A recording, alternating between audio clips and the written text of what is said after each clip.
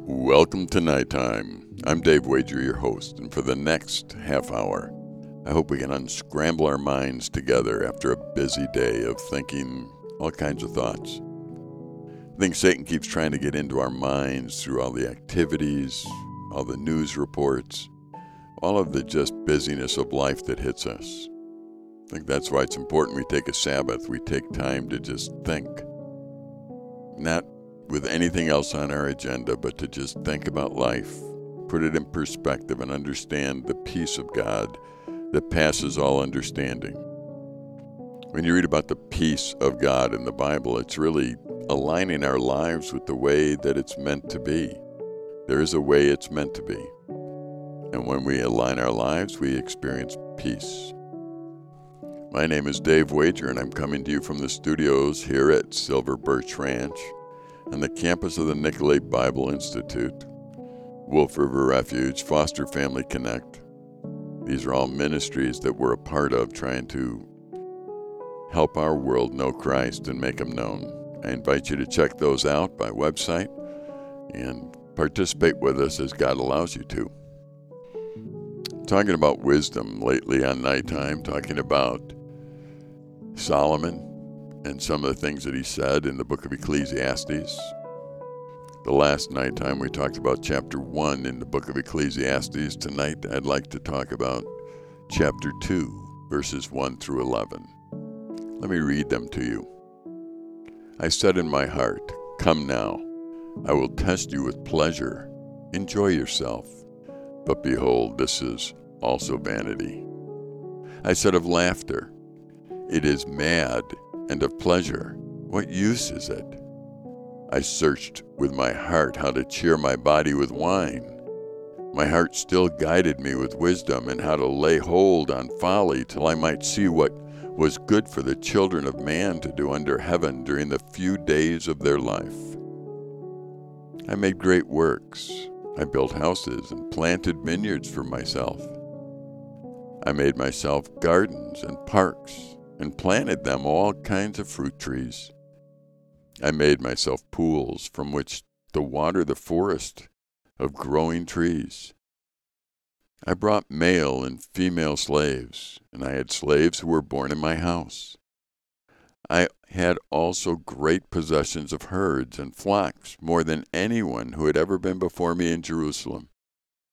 I also gathered for myself silver and gold and treasure of kings and provinces. I got singers, both men and women, and many concubines, the delight of the sons of man. So I became great, and surpassed all who were before me in Jerusalem. Also my wisdom remained with me.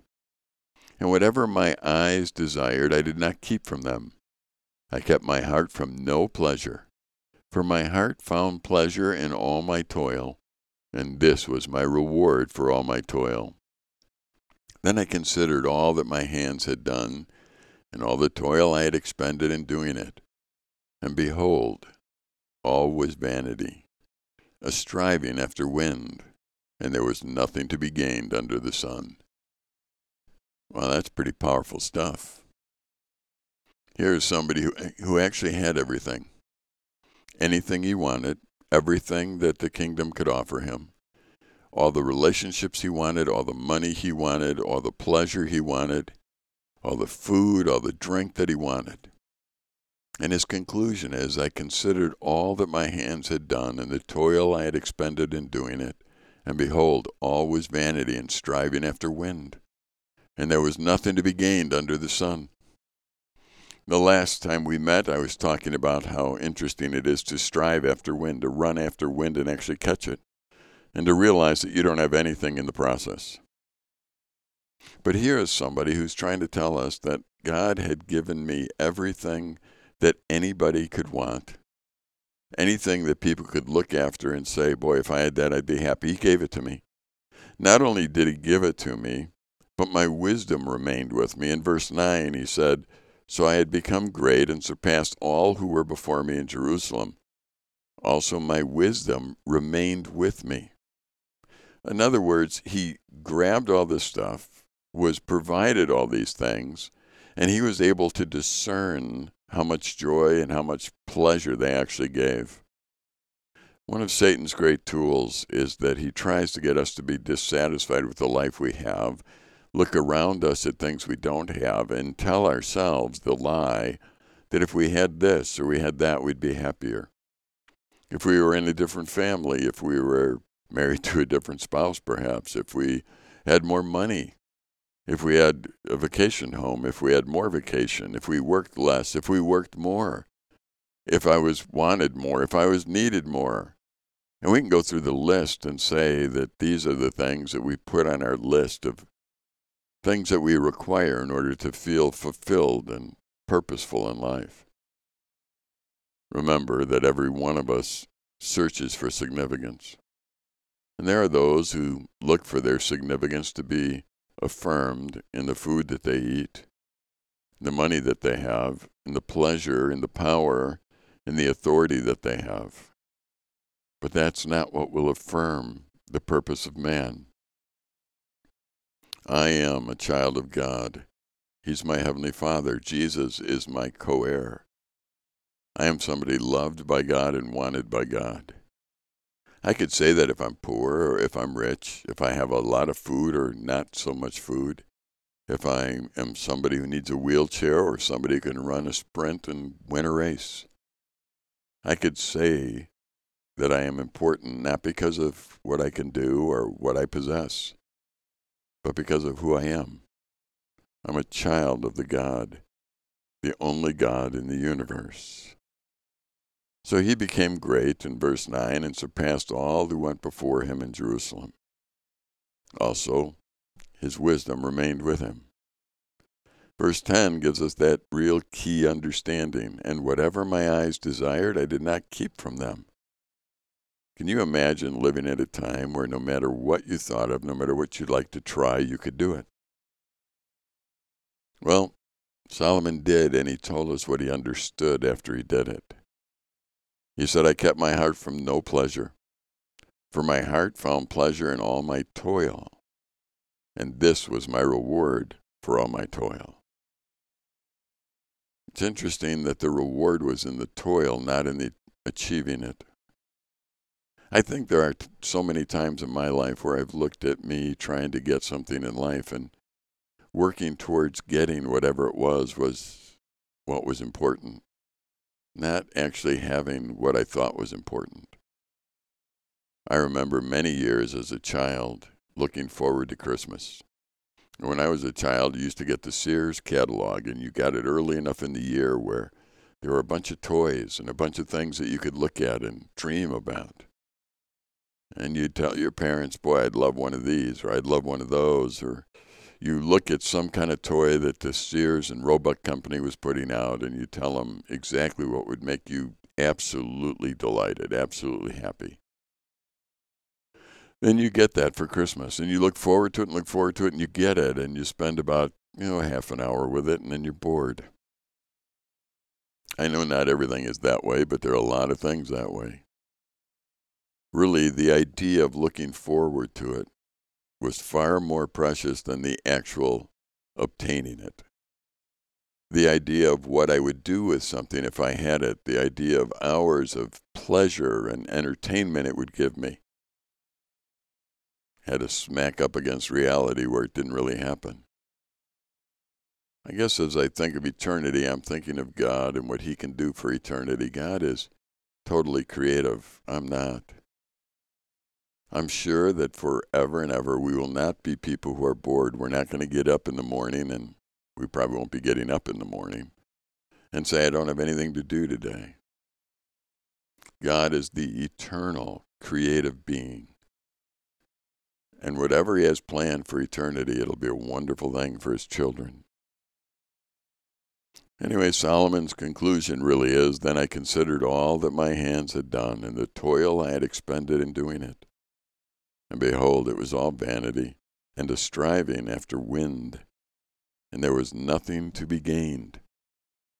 Verse 12 in chapter 2 goes on. It says, So I turned to consider wisdom and madness and folly. For what can man do who comes after the king? Only what has already been done.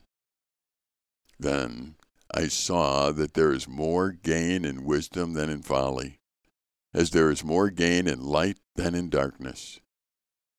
The wise person has in his eyes and his head, but the fool walks in darkness. And yet I perceived that the same event happens to all of them. Then I said in my heart, what happens to the fool will happen to me also. Why then have I been so very wise? And I said to my heart that this is also vanity. For of the wise as of the fools there is no enduring remembrance, seeing that in the days to come all will have been long forgotten. How the wise dies just like the fool. So I hated life, because what is done under the sun was grievous to me, for all is vanity is striving after wind. Really, Solomon is just talking about things that are obvious if you take time to look at it. The idea that you can have anything in the world and try and be satisfied with it doesn't happen. Years ago, I realized that I could learn by watching somebody else make mistakes, or I could make those same mistakes myself. I could learn by watching somebody else do something right, or I can learn to do it right myself and be an example to others. You see, I can learn from people who have done things before me, and my life will be much easier than having to learn everything the hard way.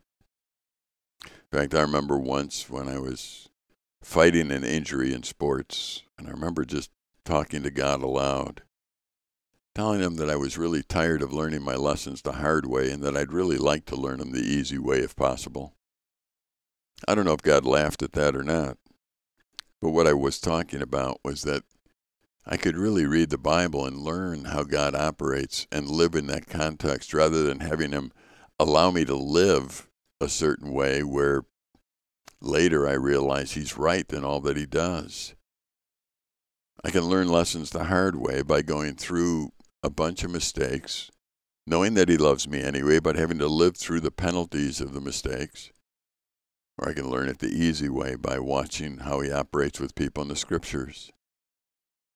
Solomon's saying that there's much more gain in wisdom than folly, so I should be chasing that. I wonder how many of us actually are looking for wisdom, looking for truth and how to apply it to the life that we live today. Solomon says that's what's more important than just going to find pleasure. Any of us could go grab some food and it would give us momentary pleasure. We could go grab something ice cold to drink on a hot day and it could give us momentary pleasure. But really the understanding in life that takes a little more effort than just a feeling in life is where the real effort should be put.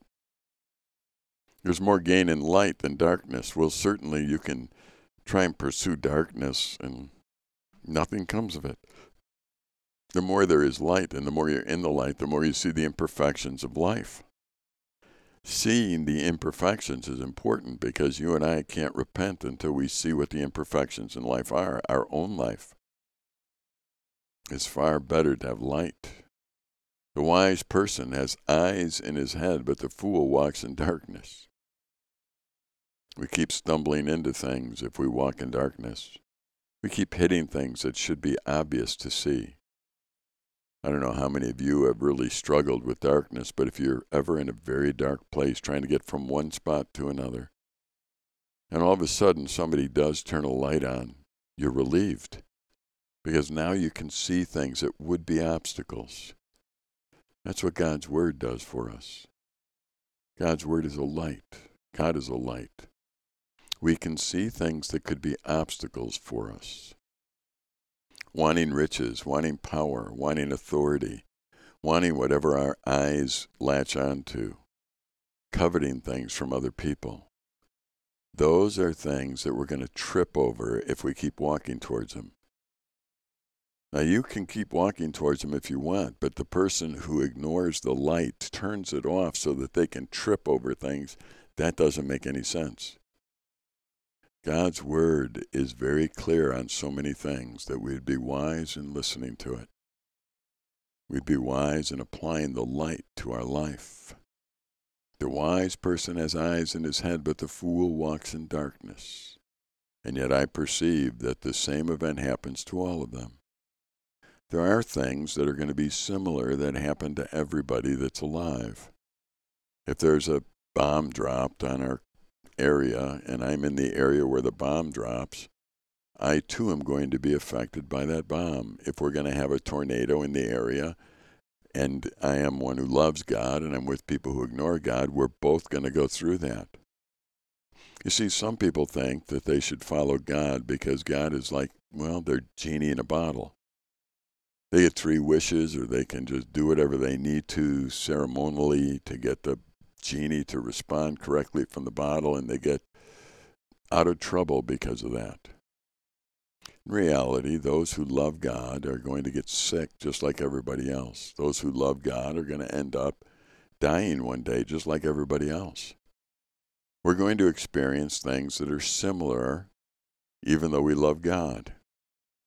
That's important to understand because some really have an idea of God being that genie in the bottle type individual. And when God doesn't perform well enough for them, they get upset. And then they actually accuse God of not being around or not being real or something along that manner. The truth is, God loves each one of us that he created, and the sin in the world is going to cause problems and has caused problems. And because of that sin, I am going to cause problems no matter if I do things right or not. What happens to the fool will also happen to me, even if I'm applying wisdom. Then he goes on to say, why have I been so wise? And I said in my heart, that too is vanity. There are times where you and I can question almost everything in life. In fact, questioning things is important to finding truth. We need to be able to sit and ask us why we're not afraid of things. When the disciples were in a boat and it was about to sink and they were fearful, Jesus asked them why they were afraid. Now, you got to think about that. All the disciples, they had perspective. Jesus didn't. He knew that he could tell the waves to stop at any time, and they would. And he did. That was a great lesson learned that day. But the bottom line that the disciples needed to do was ask themselves why they were afraid if they really understood that Jesus is the creator and sustainer of life and that Jesus loved them and that Jesus was with them and Jesus had a plan. Why is it they were afraid? I think you and I need to ask things and ask them from the standpoint of wisdom. There's a lot of pain in this world, yet God is in charge. Why is there pain?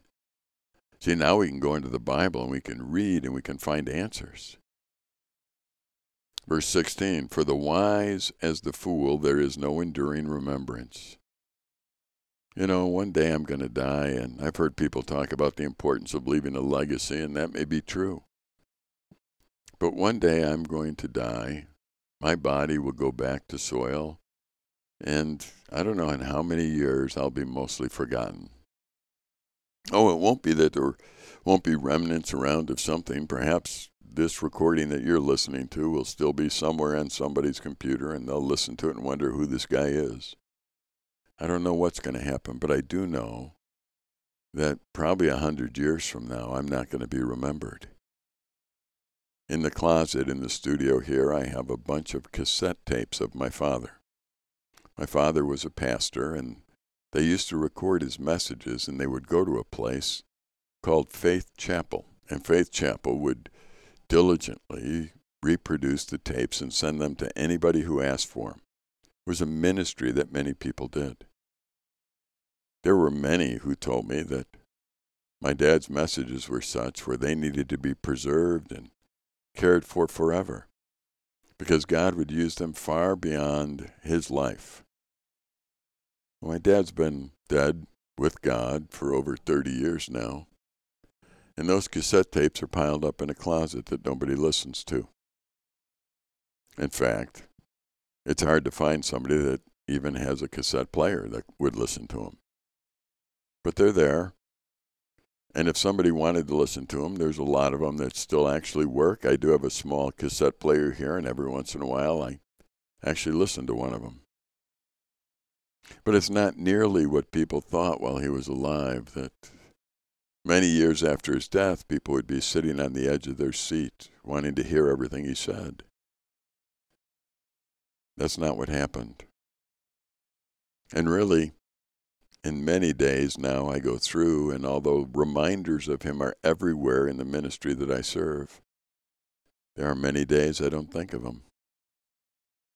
There's not any days I don't think of God, and I don't think of his provision for me and his care and his purpose for me. But there are many days where I don't think of my dad. Now, I would have told you that would never happen to me. And I would still think, even saying it, I feel terrible about it. Because you'd think that somebody that was so influential in your life is somebody you think about every day, but the truth of the matter is you begin to forget. And that's the way it is for everybody. One day, I will go to the grave. Once again, there'll be recordings, and people might say, oh, it's really important that we preserve them and we have them forever. And I guess that would be up to God. But the truth of the matter is I'll probably be forgotten just like everybody that went before me. Say, well, people remember people like Einstein and Alexander the Great and Eric the Red. And yeah, how many times a day do you remember all those people? You remember them in the context of history. You remember them possibly when you're talking about history. But it's not like they affect your daily life. They're not like they affect you at all. In fact, some of those are just names, and you have no idea what they even stood for, believed in, or did. Oh, it's not that a name won't be thrown around from time to time, but to really have a significant impact in the world after we're gone, I doubt it. For the wise as the fool, there is no enduring remembrance, seeing that in the days to come all will have been long forgotten. How the wise dies just like the fool. So one day, no matter how wise I am, I'm going to spend some time probably being sick or some accident, and I won't be here anymore. And perhaps on the same day, somebody else will die who doesn't know God. I remember at my dad's funeral, there was a very popular politician who had also died the next day. And their funerals, I believe, were the same day. I don't know what this other politician believed in or didn't believe in. But I do know that there were two that died that day, and I doubt many have thought of either of them in the last 10 years. And Solomon said, so I hated life, because what is done under the sun was grievous to me. For all is vanity, a striving after wind. There we go with the striving after wind thing again, over and over and over again. What Solomon is saying is not something to get us all depressed. He's saying those who live apart from God and want to find their purpose in this life, they want to find it in this existence right now. They want to find it in their comfort. They want to find it in their influence. They want to find it in their power. Those who are living, trying to find their significance now, won't be able to find it. Because your significance isn't in the here and the now. Your significance is in identifying you as a child of God who will be around forever with the King. And the stuff here is just building for significance for the future, but it's not in the now. And everything that you see, everything that I own, everything that I have as a child of God, every physical thing that I own on the earth will be one day gone. It won't be mine. It won't be under my control. It won't be under my authority anymore. And that'll happen to those who are godless too. There's a time period of things that everything is the same. But then there's a time period where everything is the same again in a different way. I had a very wealthy friend who died. I have no idea what happened to his wealth. I have no idea who's controlling his wealth. I have no idea where all his stuff went to. I just know it didn't go with him. And he would have told you before he died that he knew that it wouldn't go with him. So for me to spend hours and hours and hours and hours in this life trying to figure out an angle to get more for this life, Sounds like a waste of time. I could end up with a real lot and give it to people who don't know God, who will squander it all over. So I hated life because what is done under the sun was grievous to me. What was done apart from God, what was done to gain for this momentary pleasure, was grievous to me. There's so many times where the pleasure that I enjoy goes away so quickly, my mind just starts to crave it again. I could use chocolate for an example. I love eating chocolate. I love eating good, dense, dark chocolate. European chocolate is my favorite. Somewhere over there, Denmark, Sweden, some kind of chocolate from over on those areas of the world. What's interesting to me is that I can never have enough of it. I could put it in my mouth and let it just enjoy it for moment by moment until it's gone. And when it's gone, I want to put another piece in my mouth. I'm never actually satisfied with the chocolate that I'm eating now. I'm enjoying it and I'm satisfied right this moment, but my brain goes to the future thinking, I need to just keep having a piece of chocolate in my mouth all day long. Oh, and if I really want to improve it, I need to have it with a cup of coffee. A piece of chocolate and a cup of coffee. Oh my goodness. That'll bring me pleasure for sure. Except for the coffee has caffeine in it and I can only drink so much of it and I've got to stop. And I had my coffee this morning and already I'm looking forward to having coffee tomorrow morning because it didn't satisfy me. This life that I'm living, it can be something that gives me momentary pleasure, no doubt about it. But the momentary pleasures that I enjoy are not going to be something that satisfies me forever. Only God can do that. So I need to ask myself how I want to spend the time that God's given me on this earth. There's only one thing I can take with me, and that's people. Everything else is going to stay here. So I need to adjust my time and my plans so that they reflect what's actually important in life. Loving God and loving one another is what's important.